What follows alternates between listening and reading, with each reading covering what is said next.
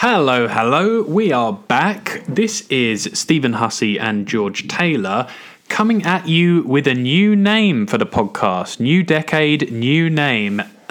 We are now called the Speaking Generally podcast, George. Oh, that's nice. And that is because we are two very unapologetic generalists in our tastes. It's a sort of like midlife crisis in the podcast. Rebrand, die job. A desperate rebrand, Hail Mary pitch. We thought it'd be easier for newcomers to understand quickly what we're about. And No one cares who Steve and George are, do they really? No, that on iTunes that doesn't really play if people don't know who they are. So we are two people who like to read very widely. Obviously, we talk a lot about books, but we talk about many things: economics, philosophy, travel, lifestyle, art, and we want the podcast to reflect our eclectic tastes. Reflect my complete lack of expertise, Steve.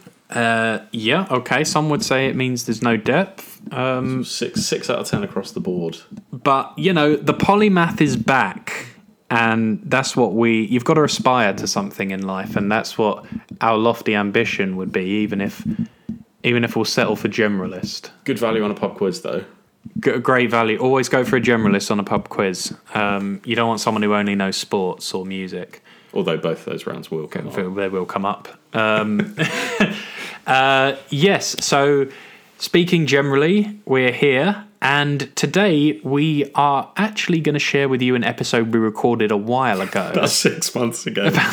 Several months ago, we didn't release an episode, not for any particular reason, because we got caught up in our travel. So we wanted to make sure we put this one out and feed it to your lovely ears so you don't miss a single drop. It's another one of those bloody book ones, Steve. It's a bloody book one. We did one on our favourite adaptations of movies that were originally books. Did we say the bad ones as well? We said some stinkers. Some stinkers as well. So, we're talking about our favourite films based on books, and we're going to dive into that right now and join the two boys. Hello. These days, when you see a book storm the bestseller list, you may as well set your watch. Because guess who's going to come a-calling? It's those fat cats from Hollywood who smell book sales, and in an age of ever-increasing reliance on IPs and intellectual property, which is what IP stands for, and proven track record best-selling content, they're going to ask themselves, hey, wouldn't this book work well up on the big screen? And wouldn't we sell a buttload of tickets if all the people who bought this book also came to the film of it? So, adaptation is a very popular idea. Everyone's always looking for something to transfer from page to screen. And me and George like both mediums, and yet we agree the history of adaptation is, let's say, a mixed bag. So, like some of your introductions. Like some of my introductions, which are done somewhat on the fly. Well, what the benefit of film is that they spend time in the editing room. They cut some of the deadwood out. I think people might not have heard the 12 or 13 attempted full starts at the introduction you did there, but may I just say it could be because we're lying on the floor as we record this podcast. Yeah. Recumbent, luxuriating in the carpet. It's late. We had a curry. We're sort of having a little night together. Pre-podcast curry. Getting some podcasts done, and it's getting a little late, but we thought... Turns out a big heavy curry's not great for the productivity. Well... You'd be surprised? No, I think Nepalese food gets the juices going. So adaptation, I think this is a meaty one.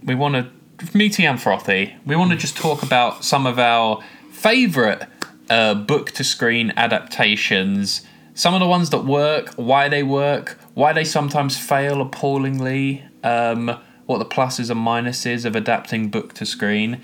And Can we just have a minute for the opposite as well? The old the screen to book. The screen to book. The novelisation of the film. I used to read a lot of those when I was younger. I used to fly through those.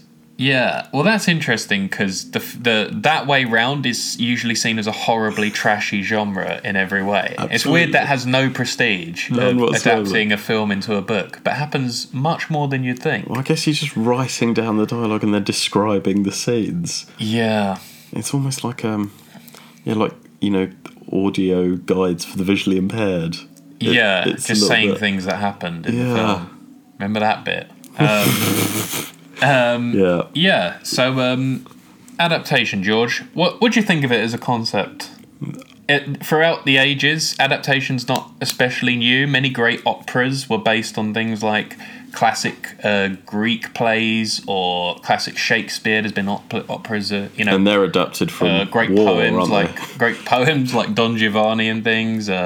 One's adapted from great wars, Some royal. of the great wars, some of the great royal families. There's been operas of Hamlet. There's been operas of Macbeth. There's been operas of stories from Sophocles, Ovid, all the greats. All sorts. I'm certainly a fan of people giving it a good go, I would say.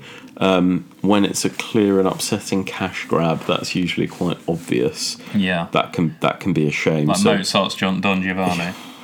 so you can hear the Shameless. cash register ringing, can't you? Abduction from the Seraglio. Complete. I think we're going to have quite different lists because, Okay. like often, we come about these in slightly different ways. We're not quite on the same page, but No, absolutely. We'll see- That's we'll why see we do what a podcast happens. together. yeah, let's fire a few off. We'll just pick some of our favourites, maybe some of our least favourites, and some in the middle. Yeah, and I think it would be interesting to talk about some that are completely divergent in terms of quality, in terms of some terrible books that can make amazing films, and vice versa.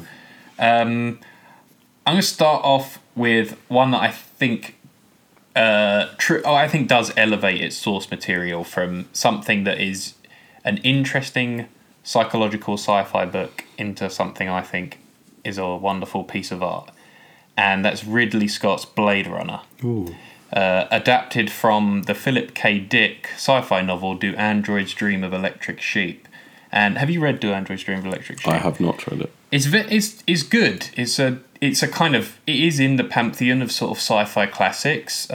Most people go there when they're reading classic sci-fi. It's, like all Philip K. Dick stuff, it really explores like identity, what it means to be human, a lot of paranoia. How would you know if, the people around you were replicants or not, or how would you know if you yourself were real or not? And it does have those themes in it, but it's a bit more, it's a bit more pulpy. It feels like a little bit of a pulpy sci-fi novel, and it's not as, I think it doesn't maybe reach as high artistically as Ridley Scott's Blade Runner, and obviously I think it's not as literary, and whereas like the film is clearly reaching for a status. It's not meant to be it's not like a popcorny go and watch a sci-fi film.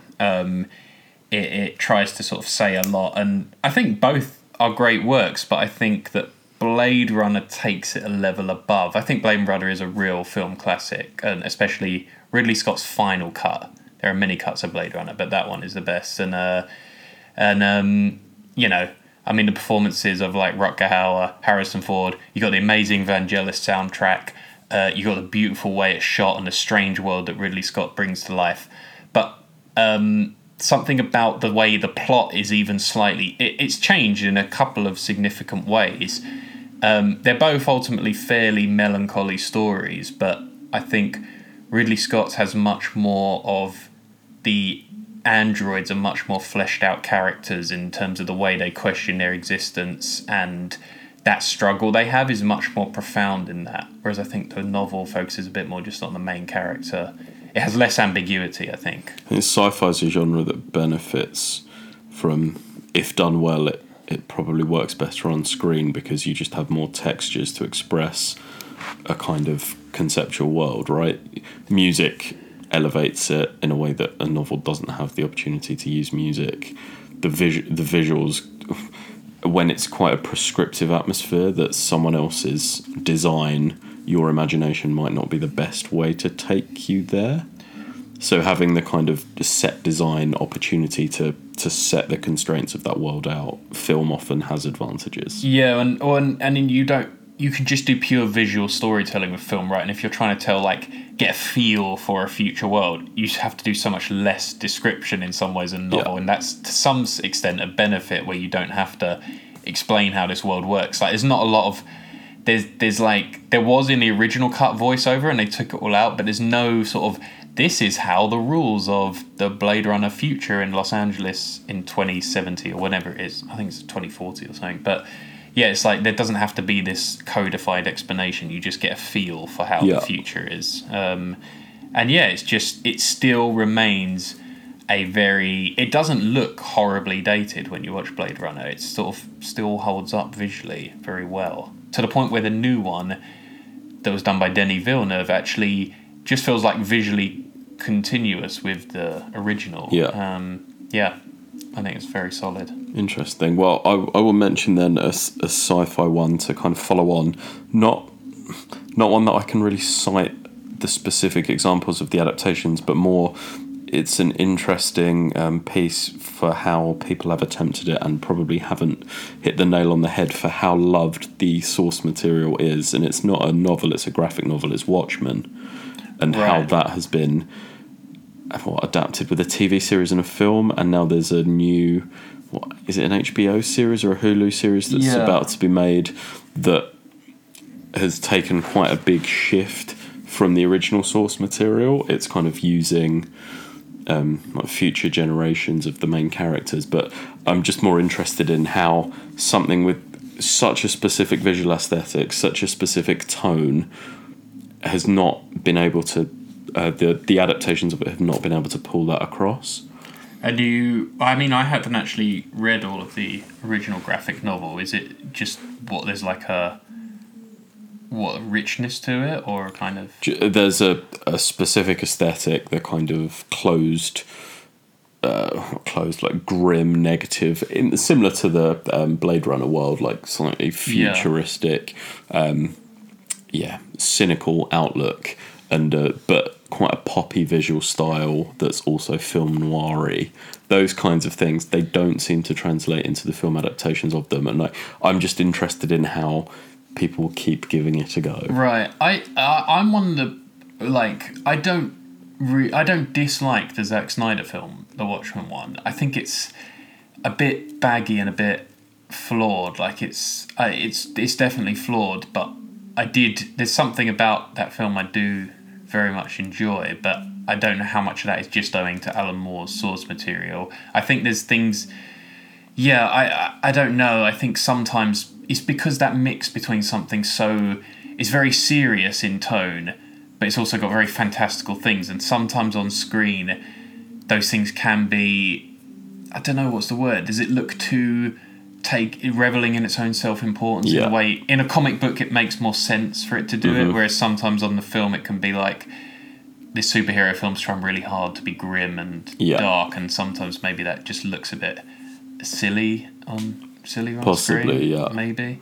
Although Chris Nolan does it well with The Dark Knight, but even some people think those can border on self-seriousness. It's just taking something that is a flashy men and women in costumes doing superhero stuff, and maybe on film it's like with any superhero film, right? They have to do something to make it seem a bit less cartoonish and ridiculous, whereas in a comic you just take it for what it is. It's almost for me, that one's an interesting example of almost hubris, right? Like people taking on, it's such a fated and lauded graphic novel that you're often not going to satisfy the original fan base, but it's got such a quirky aesthetic that if you're not already interested in that graphic novel, I don't think it's a great a visual palette for drawing in new people, because it looks kind of deliberately a bit hokey. The costumes look a bit naff for the superheroes and that kind of thing. So I don't think it's going to win over a new audience. But I also think it will alienate the original audience. So that if an adaptation got it perfect, it would do incredibly well. But I think it's almost almost doomed to fail because of those like prerequisites. Yeah, and there's so much of it is like a satire of Yeah. superhero stuff, and some people might go in thinking this is a superhero film, Yeah. and it's quite a lot of meant to be a lot of ironic So deconstructing myth. it is brave taking it on. It looks like the new adaptation of it is more taking the source material and moving it into the future and creating a new story. So they're slightly moving away, and that might be a way to make it work. But interesting to see what happens there. Yeah. You want me to do one? Yeah, next up, please. So one I just think is pitch perfect all round. Probably, a great novel, but probably one that actually lifts it is the Coen Brothers' No Country for Old Men. Very nice. The adaptation of Cormac McCarthy's novel of the same name. Which was originally written as a screenplay.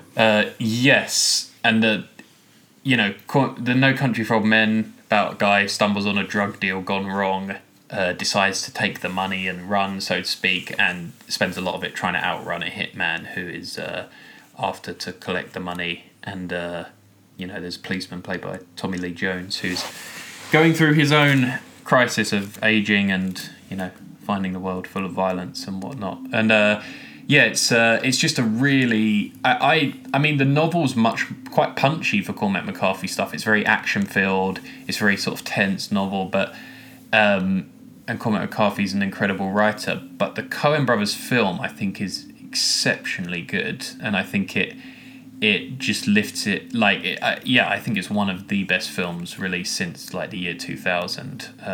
I'd put it up there. And probably the top three of their work. So yeah, I just think it takes it one notch above. Whereas on the Cormac McCarthy novels, I think it just sits somewhere firmly in the middle of his novels. Yeah. He's probably got 3 or 4 that are better. But more than that, Probably more, yeah. It's in the bottom half of his body of work. And he's got a fantastic body of work, but I just think they made it into something that was really stand out. I don't know exactly what it is. It's hard for me to actually pinpoint because it does follow the novel pretty faithfully. So it's not one of those ones where they did something completely different with it and changed it all, which made it better. But I think they just found the essence of its themes in such a way, like themes of like chance and fate and making the wrong moral choice, and if you're kind of doomed to the consequences of that, and kind of all that kind of stuff, trying to outrun your own fate, and it just all culminates and Javier Bardem may be one of the best on-screen villains ever in it, doing apparently when he was asked to do that, I think he won an Oscar for that part. He was when they wanted to hire him for that part, he said like, I don't speak English very well, I hate violence and guns, and like basically gave these 3 reasons. He was just like, I don't know if I want to do this, and they were like, yeah, that's why we think you're perfect. Like, and thank God he did. What do you say about that film? Great film. Second best film of that year. Go on. Are you going to say There Will Be Blood was better? Yeah. I read Roger Ebert thinks that No Country pips out There Will Be Blood, but different critics, different opinions. Critics, exactly. Both great films. Quite are. strangely, like, interestingly similar films in ways of that year. Set in the desert. Set in desert. Adapted from books. Men causing trouble. Hats. Yeah. Very, very, very male-centric films, and like there's barely a woman in There Will Be Blood. Yeah. No Country for Old Men has Llewellyn's wife, but she's like a minor part. Very like Cormac McCarthy doesn't write a lot of women. Yeah. No, he does not. But yeah, lovely stuff. I will go for an adaptation in a novel replete with women, Steve. I would say it's the greatest British television series possibly of all time. Definitely the greatest period drama of all time. Monty Python and the Holy Grail. Nailed it. Adapted from the Bible. No. Let's be serious, Steve. I'm, of course, talking about Evelyn Waugh's Brideshead Revisited. Oh. And the British adaptation that was, 10 to 13 episode series with the cream of British acting talent from the very early 80s. Jeremy Irons, Laurence Olivier, Gielgud. Oh, God. Star-studded. It's star-studded. And then It's a super band. of sort of slightly camp wry period actors and actresses. But just absolutely magnificent. Claire Bloom is phenomenal as Lady Marchmain. It's just beautiful. The War novel is probably my favourite of the Evelyn Waugh novels. I've read a lot of them now, and it just stands up as a beautiful piece of writing that encompasses aesthetics, Catholic guilt, the role of class, all these many things. It's one of the great Oxford novels, which has a kind of personal place in mine and probably your hearts for that reason. It's just a beautiful piece of writing, but the visuals that the TV series manages to capture, it's got a really languid style. It's something that really suits having a voiceover in a way that you said they'd maybe stripped out of a very different thing in Blade Runner. Right. Very different pieces of work, but like the narration that is taken from the novel and applied into the TV series just really adds to the wistfulness of it and the harking back to a life lived earlier and how things change. Beautifully acted, beautifully directed by maybe several directors. I'm not 100% sure. Phenomenal. It's the best British television series ever made. I think I'd stick my neck out and say that. And almost all of it shot on location in either Oxford or Venice, or the incredible house that they use, or the houses that they use across the piece. But a wonderful adaptation that revels in the advantages of cinema. Yeah, you've caught me out there because I haven't seen that series, but I very much hurry love the out. book. Yeah, hurry out and guess it. My parents love that series though. I mean, I adored the book when I first read it. I haven't read the book for a long time. So it's an interesting thing as well because it's not a super long novel, right? Maybe No. 250 pages, and it's maybe 13 hours of television. So they without it dragging at all. Yeah. There was a recent film of it as well, wasn't there? Yeah, it's supposed to be diabolical. It wasn't great. It was quite forgettable. But yeah, I remember that novel made a strong impression on me. It kind of lasted a long time. Very beautiful. I think Evelyn Waugh, and that's hard because so much of Evelyn Waugh, the joy is in the prose as well. So to put that on screen and do it well I think that's where interesting to me. The voiceover comes into it in quite a nice way because you get some of that direct prose. Well, this is the thing, actually, one thing to more get on the philosophical side of adaptation, George. I think that one of the issues with something like a beloved novel like that is there's always, again, that's what I'm saying, it's surprising that's done well, because something like a novel like that, you're not, the plot of that is actually good, but it's not so much what keeps you going. And if you're reading The Great Gatsby, there's so much of it is driven by the Nick Carraway narrator, the voice, F. Scott Fitzgerald's writing, the description you're getting, the beautiful passages in, The Great Gatsby has one of the most memorable openings and endings ever in terms of prose. And it's kind of like, and I think that's why certain things on screen tend to disappoint people when they love a novel, particularly, because it's, I don't know, in some ways it's very hard to recapture. The thing you're loving is a narrative voice that you're identifying with, enjoying the rhythm and style of. And visually, that's such a completely different medium that you almost a film director has to decide they're not trying to directly translate everything you got off the page. They almost have to, I don't know, a lot of the great adaptations, right, can almost wildly make their own voice with it. Say a Stanley Kubrick. Stanley Kubrick adapted novels for his entire filmography nearly. Most of the people whose novels he adapted were fairly angry at how different Yeah. his films were, but people love Stanley Kubrick films. And it's almost like he took a very proactive decision to...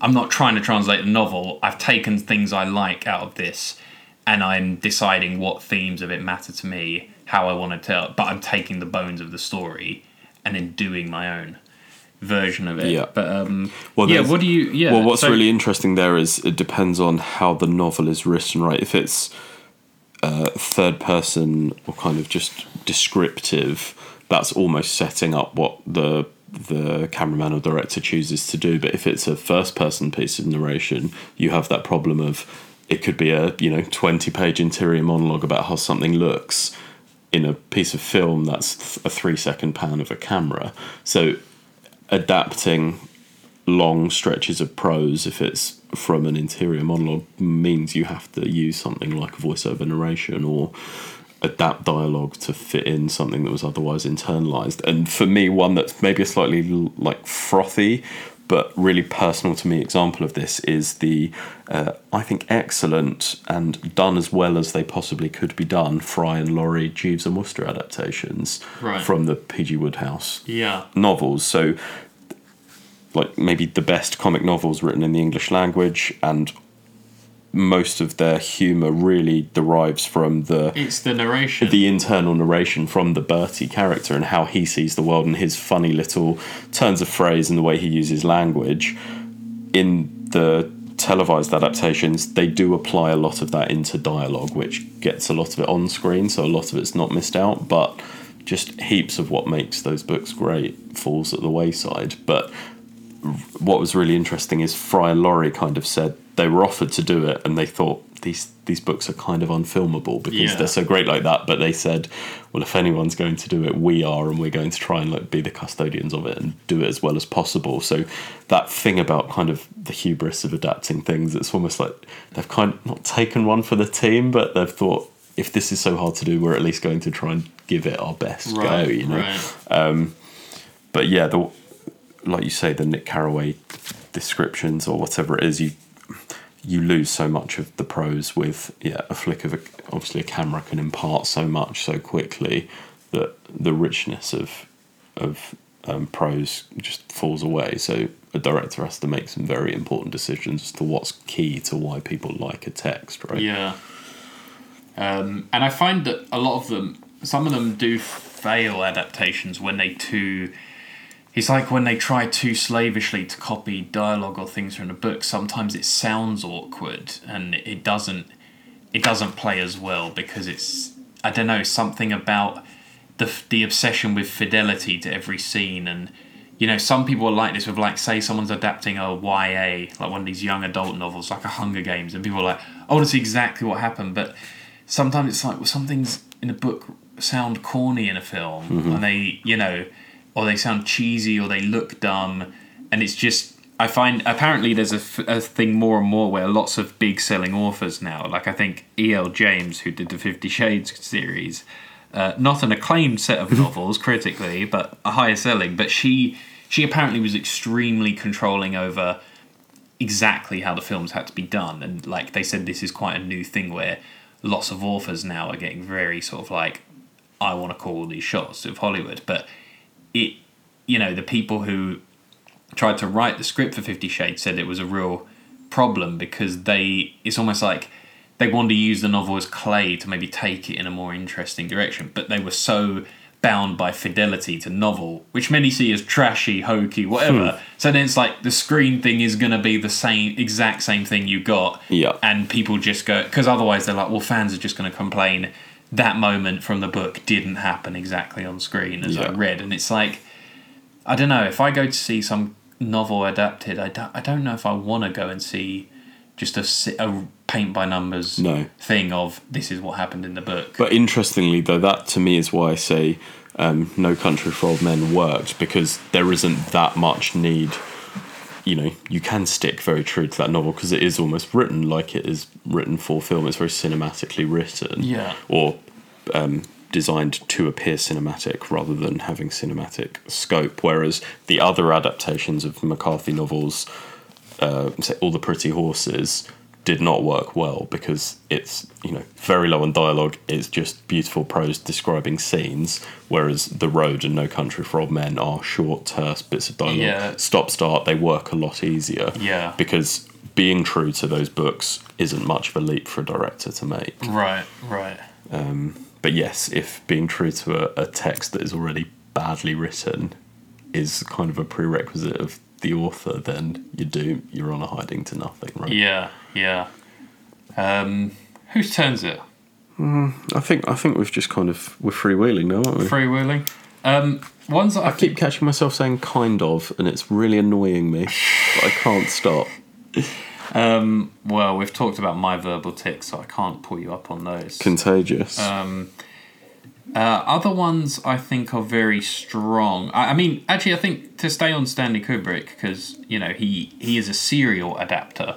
And I don't know if there, apart from maybe some of the early ones, I don't know if there's an actual original Stanley Kubrick script that isn't based on a book. I don't know if Eyes Wide Shut is.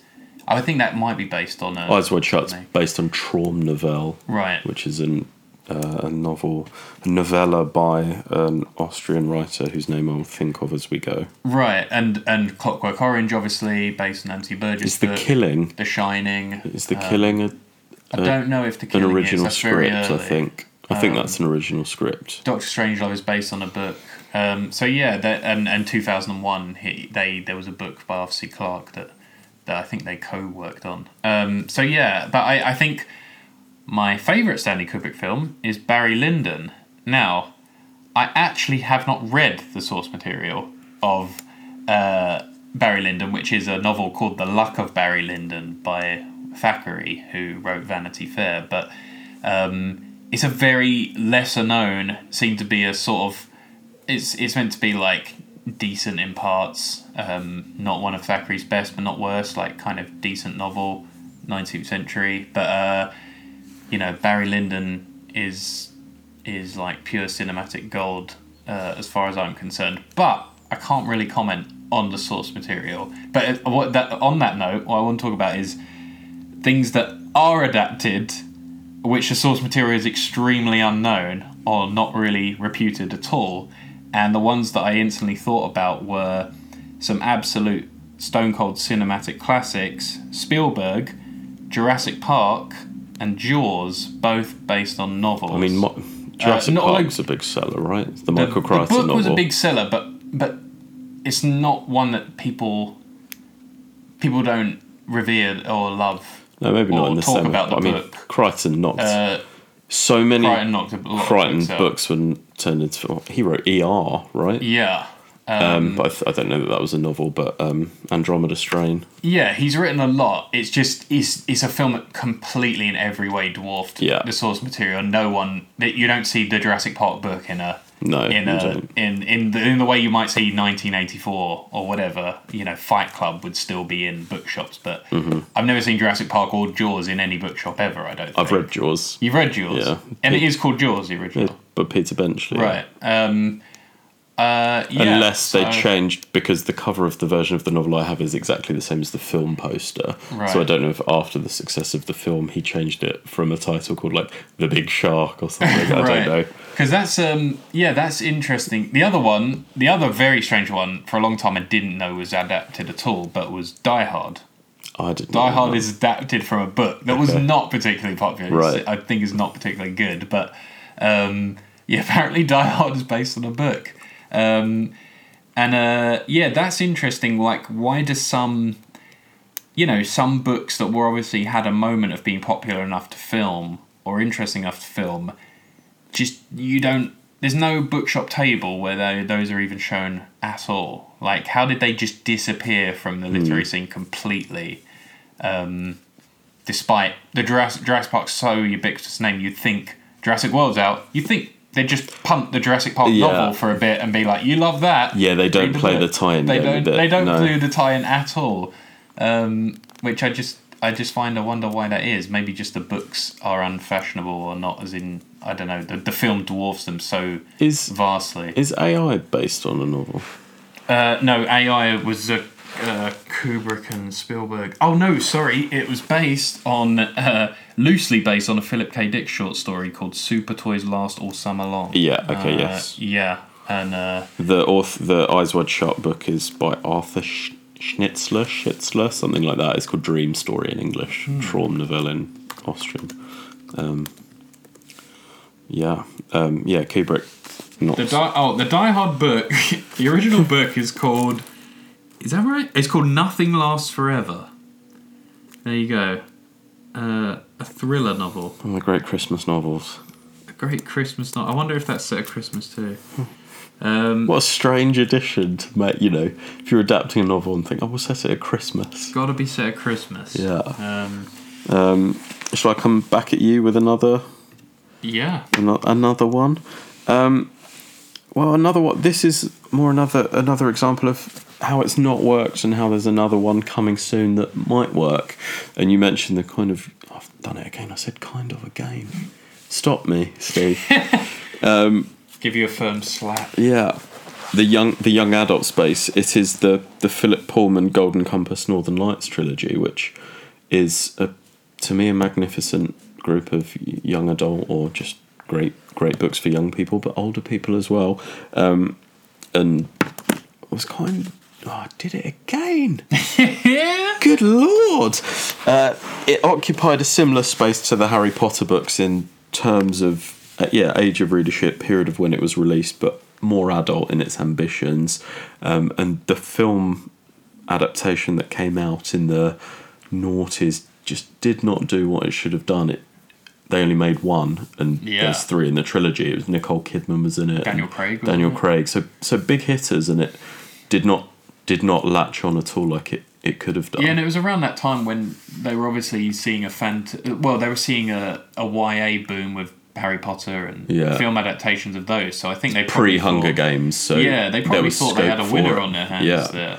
And I so haven't visually actually read appealing. or seen any. I know nothing of the Northern Lights trilogy. Magnificent books with really high level ambition. It's a battle between a theocratic state and a kind of rampant atheist in a very basic way, but it's also about there's, in terms of cinematic adaptation, there's a kind of a physical manifestation of the soul that everyone has. It's a small animal called a demon who sort of sits on your shoulder and is around you, and you'd think that would translate so well on screen. And there's anthropomorphic military polar bears that kind of fight each other. I said kind of again. Oh, good Lord.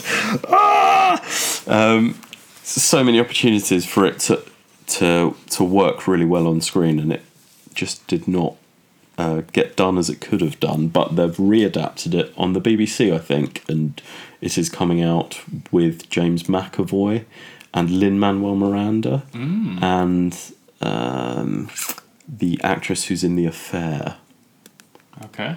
Whose Is name escapes me Lin-Manuel Miranda from- writing songs for it? If he's rapping, I'll be furious. He's playing a character that in the first film was, I think, played by that Sam, the old guy with the big moustache, who's in Big Lebowski. So he's, the old Texan sarsaparilla guy. Yeah. Somehow, Marlboro Man. Yeah, somehow Lin-Manuel Miranda's got that part. He's about Wonderful. 38. Anyway, I'm really intrigued to see how that adaptation pans out. Maybe it will work better on the TV format. Did you It's a hate bit the longer. original adaptation? I think I sat through half of it without being super interested and didn't follow on. But the fact that they didn't get the second and third films out of it is really telling, right? Because it could be a huge cash cow. Interesting. Well, let's go for another failed one. Maybe not monetarily, but in my eyes, artistically. The director Tim Burton. Oh no, what's he gone on? He's made a plethora of films, very varying quality. Probably one of the directors whose films you can equally love some and absolutely hate the others. And I really hate his Alice in Wonderland. Okay. Not seen it. I don't know of another proper adaptation, apart from the Disney cartoon, which actually has a lot of charm to it. It's a bit dated, but the Tim Burton adaptation of that it was one that people were really getting excited about. I think it was like, you know, a time when Johnny Depp had a bit more cachet than he does now. Sure. And people were just like, Tim Burton, Alice in Wonderland, it's a marriage made in heaven, it's surrealist, it's strange, it's a little bit scary, great. And it's the weirdest... You haven't seen it? No. It's so... First of all, it's sort of a weird... It's not even a proper adaptation. It sort of becomes... It sort of makes itself a kind of sequel to Alice in Wonderland because she's older. But not Alice Through the Looking Glass. No, but she's like... It's like, oh, she's older, she goes back in, and it's sort of like... She sort of end up doing a lot of the same things from the original. So it's kind of a bit of a retread anyway through the same characters and things. I think it mixes some of the different Alice stories, but it's just... Yeah, so that's strange anyway. And it's just pretty boring. And it instead of all the charm and weirdness of the original novel, it kind of devolves into sort of quite a rote Act 3 of like, we've got to fight Big Bad now and do blah blah, which is like not what Alice in Wonderland is like at all. And it's like, now we've got to do the big fighting of the monster and CGI battle sort of thing. Just charmless and forgettable. So he also did his adaptation of Charlie and the Chocolate Factory. Yes. And I think there's something very interesting about a director with such a specific aesthetic taking source material that does not share their aesthetic and then putting it through their prism, or, you know, Tim Burton something. Yeah. It shifts from being a Roald Dahl story or a Lewis Carroll story. Yeah, well, Tim Burton, I think, is more, I think, gothic more, right? Yeah. And those are a bit more quirky and comedic. And I mean, there's obviously dark elements to Roald Dahl. Yeah, his adult stuff is super dark. Yeah, but I don't think but Tim Burton does comedic stuff very well. No. And I think when too much of that is thrown in, I think his tone is just so morbid sometimes and ghoulish that it doesn't really, like, the comedy doesn't play very well. But say with Kubrick, he's someone you know you're watching a Kubrick film, but they're all very differently aesthetic. They all have very different aesthetics. Whereas if Tim Burton made the full body of Kubrick films, they would all have a quirky big head weirdo. Yeah. Yeah, that's right. Some outcast who has issues with his dad, estranged from his parents. I mean, actually, well, let's talk about Willy Wonka then, because probably the Gene Wilder Charlie and the Chocolate Factory is a wonderful... great adaptations. Yeah, a wonderful adaptation. Kind of... To the point that it becomes a musical as well. Yeah. One of the rare, we'll add songs to it and make this better. Yeah. Some would argue done by The Lion King versus Hamlet on the great adaptation. I mean, sure, yeah. I prefer Hamlet, but I love both. To his own. Hamlet just about pips it for me. Yeah. But a great adaptation. And everyone doesn't kill each other in the end of The Lion King. Charlie and Chocolate Factory is wonderful, and then Tim Burton did it, and it's sort of a creepy, strange Johnny Depp looking ghost faced and weird. And his Oompa Loompas, the song's not as good. Okay, I've not seen it. Not seen the bloody version. mess, George. Other ones, Cat in the Hat. Not so Burton as well. No. Who did Cat in the Hat? Who the hell knows? But the film was a travesty. I mean, it's a famously Is this Jim Carrey? Film. No, it was Mike Myers. Myers, yeah, got you. There's some moments in it that are sort of so bad it's funny bits where Mike Myers just hamming it up and being stupid. He's the cat. Yeah. There's just like a couple of lines where I'm like, it's just very funny. But the whole film is it's one of those ones where the book is so short and the book is a children's book that's about 15 lines 20 pages. Yeah. And they go, let's expand a whole universe to an hour and a half of this. And the film looks and plays like it's like a surrealist nightmare. Like it's so strange looking, so bizarre in an unsettling, uncomfortable way. It's deeply hated. But, you know, I'm glad films like that exist. Yeah, I mean, they have to. It's not like it made 500 million and it's terrible. Right. I don't think it did very well. No, okay, that's somewhat That's redeeming. some saving grace.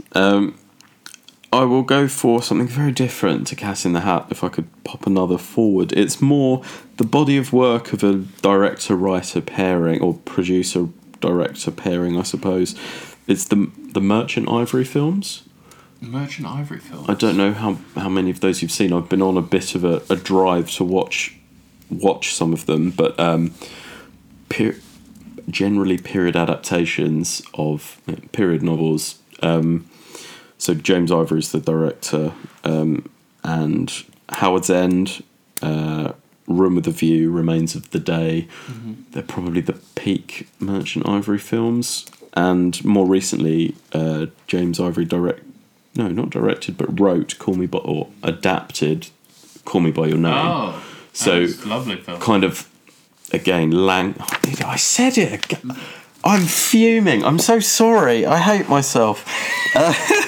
I'm just glad it's not me. Yeah. I'd be embarrassed. I certainly am. Languid, beautiful period dramas, wonderful costumes, wonderful sets. They elevate, or at least do as much justice as possible to already really beautiful novels. It Remains of the Day is a beautiful book. Absolutely the best Ishiguro novel. I don't want to say shockingly overrated author, but a very good author, but I don't know how he won the Nobel Prize. We've mentioned this before. Yeah. It's certainly his best book, but therefore the book most demanding or most deserving of a lovely film adaptation. Certainly better than Never Let Me Go as both a book and film adaptation. This is really beautiful. Howard's End also really beautiful. I mean, I think if Cormac McCarthy's alive, giving nearly anyone else the Nobel Prize is a bit scandalous. Certainly in is. my opinion. But yeah. Yeah, seek out, if you've not seen them and you're into some British country house porn, and not in a smutty way, they've exploited how lovely the house looks kind of way. Right. Seek out some Merchant Ivory films. They're wonderful. If you want some classic Butler etiquette. Butler action, yeah. I'll go for some other honourable mentions of good adaptations. Obviously, Trainspotting. Yeah. Good novel, good film. Yeah. Both very strong. American Psycho, I think the book's slightly better, but the film's pretty memorable. Great film. Great film. The book does more of the washing over you and desensitizing you. The film's like more. The book's more consumerism. shocking. The book's much more shocking, actually. Yeah. The film, for the reputation it has, actually doesn't do some of the grotesque acts that happen in the book have a visceral shock because of how suddenly they happen, and I think that is powerful when you read it.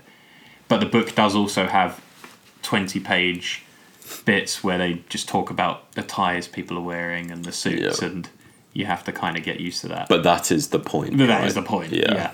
The Exorcist, I didn't know was adapted. Mm-hmm. I love The Exorcist. I have no idea what the book's like. Talented Mr. Ripley. Yeah. That's a very good film. Good book. What about ones we think should be adapted that haven't been? Do you have any of those? I've got a couple. Well, don't say, because someone might do it before you get to. You need to option them. Right. Well, a couple of these are actually sort of development hell Okay. novels. One is famously one of the most attempted to be adapted but never adapted novels is Confederacy of Dunces. Stephen Fry had the rights to it, didn't he? Stephen Fry had the right. Confederacy of Dunces, if you don't know, is a novel that was written. It was one of the only novels written by a guy called John Kennedy Toole, who committed suicide at about age 23, and he wrote this incredible novel. Was he that young? Yeah, he was really young, and his mum tried to get it published after he died, and did, but he sort of despairingly committed suicide at the tender age of 23, so obviously he had problems. But he was he wrote this amazing book. Posthumous Pulitzer Prize winner. Right, is he really? Yeah. I didn't know that. Yeah, and it's an exceptional novel. It's funny. It's about this very overweight guy called Ignatius Reilly, who's very pretentious, sort of scholarly, sort of but entitled and also really lazy at the same time. And it's kind of about his sort of silly adventures, really, isn't Around it? New Orleans. Yeah, around New Orleans. But it's been, I think, at one point John Candy was touted to play really him. Suits the role. basically every large actor in Hollywood. I think Belushi at some point. Every portly actor was touted to play him. Probably Griffiths at some point. Yeah. And it's never gotten made, and it's been passed around many times. Another one, I think probably unfilmable as the way in a novel is Blood Meridian. But Ridley Scott has expressed a lot of interest, and so have a couple of other directors. But Blood Meridian is like an extremely dark horror. Well, partly like Western horror. Yeah, a gothic Western horror of a sort of despicably violent gang in America in what time? Sort of 1840s sort of thing, who just go on a rampage of murder and killing the main Texas-Mexico kind of borderlands. I said it again. Oh God. The main character is a 7-foot hairless albino monk. Albino man. So who speaks all languages. Is this strange figure. Him? There's this strange figure known as the Judge, who is like. I mean, maybe that could have been John Candy. Yeah, some enormous mystical. Is he bald? Did you say? Hairless. Yeah, hairless. Sort of Gnostic monk figure. Fiddler. And the novel is grotesquely violent in parts, and I just think I don't know what. And also, lots of the plot is just next act of horror and violence. Next act. It's not got this arc of a hero's journey or something that's particularly filmable. So I can't see that ever actually properly make it to screen. And of course, Marcel Proust's À la Rechamp de Perdieu, a 6-volume novel of a man's own inner monologue and life. Probably not going to be ever made. Shouldn't be made into a film and never will be. No, probably I don't rightly think it so. will. The man eating little cakes. One thing I think's ripe for a modern adaptation is an updated, completely change the time period, Count of Monte Cristo. That's my pitch. The Count of Monte Cristo film is quite good. Is it like a black and white? It's quite old though. Isn't it? No, the maybe early 90s. It's Guy Pearce is the Count, and I think a very young Henry Cavill is in it. Oh.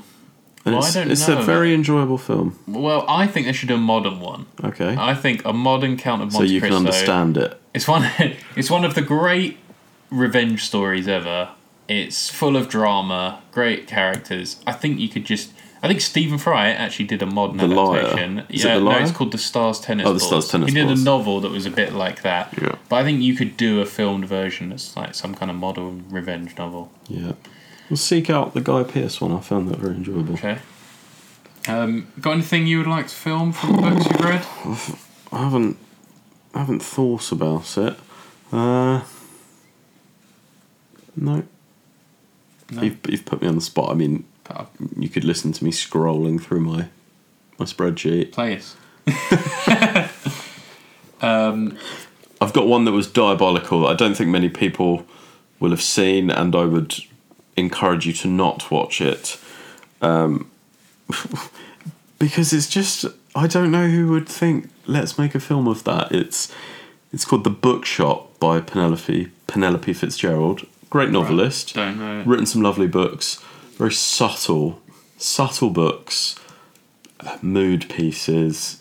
Short novels about people in changing circumstances or in a certain cultural milieu for a short, engaging period of time. Not something you think, oh, this needs to be on the screen. And it was her novel The Bookshop, which is about as thrilling as the title sounds, was adapted into a film that I watched last year, and it was painfully bad. Just boring, badly acted, and pointless. There was nothing at stake, nothing of consequence, nothing happened, and it was an hour and a half of my life I'll never get back. So seek that out on Amazon Prime, all good streaming services. I think it was on Netflix. Drivel, it was. Wow. I mean, there Bill you go. Nye's in it. I'm laughing already. Who doesn't want that? He's a character who doesn't go out because he reads a lot. Right. And the woman running the new bookshop in town only goes and publishes Lolita, and everyone gets very excited because it's a bit racy. Does he go, oh dear, I'm trying to read a bloody book. That's pretty much the plot. While he's clicking his arthritic fingers, bless him. Well, before we go, one of the most obvious book adaptations, what do you think of Fight Club? What do I think of Fight Club? I've not seen it since I was a teenage boy. Oh, wow. And I feel like it's a film for teenage boys. I've not read the book. I think it's a film that still has held up, but I think it's definitely one that feels better when you're younger, a bit. I think it's not as good when you're... Yeah. But I still think it's a much better... It's a better film than a novel is, I think. I think the novel's a little bit pulpy and not as exciting, and I think the film actually does take that to a place where David Fincher is very good at elevating source material. I think he probably made Gone Girl a better film than a novel. Bad novel, bad film. You don't like either? No. I quite like Gone Girl. As a film or as a novel? More as a film. Yeah. I think I like David Fincher's atmosphere, sort of dark sensibility. There's some great stuff in it. She's fantastic in it, and there's some excellent... Rosamund Pike's really good. Yeah, and there's some excellent scenes, but I think it's quite flawed, and I'd put that down to the source material. I feel like it's a cheat. Right. It's a cheat of a film. Yeah, it's a little and bit. a cheat of a book. Finally, modern thing. If you want a good TV series and book, Hilary Mantel's Wolf Hall, which we keep mentioning, but the series and the book are both cracking. Book's a lot better than the series, but that's not to say the series is not very good. No, yeah, the book's the best. Read Hilary Mantel's book because the series is both of her Very books, isn't it? Adapted. Yeah, I think so. But the first two books, yeah. That'll do for now, won't it? That'll do for now.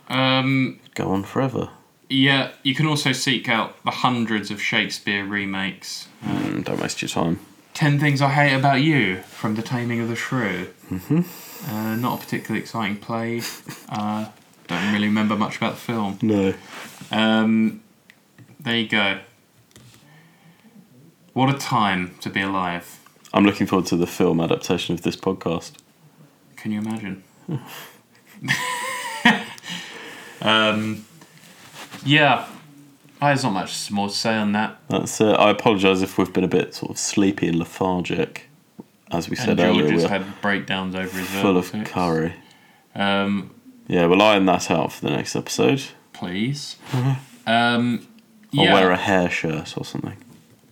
Well, I feel like with this, we're well and truly back. That's what I'm happy about. I feel we've got the ball rolling again. George is out of his sickness. There's energy in the room again. If you could see us, I don't think you'd say that, but it's nice to be back and more to come. Send in your favourite adaptations. Right, recommendations. This is the professional part. Yeah, you engage with us. We want to engage with the listeners. So send us your favourite book to film to book adaptations. And we'll go watch them or read them. Yeah, we will. All right, thanks very much, guys. Cheers, guys. Bye-bye. Well, there you have it. There they go. Those two. That's the end of the episode, guys. We're signing out in real time here, in present day. And that was the Speaking Generally podcast, which we're now named. That was the Stephen George podcast that we've strapped the Speaking Generally headline onto. Right, that was your final Stephen George podcast. This is now Speaking Generally. If we keep saying the title, it really brands it hard. Speaking Generally. Thank you for joining, and we'll be back with much more. We've got kind of a strict recording schedule, I think, Steve, so hopefully it keeps coming thick and fast. Yeah, we'll keep shoving them down your gullet. All right. Bye-bye.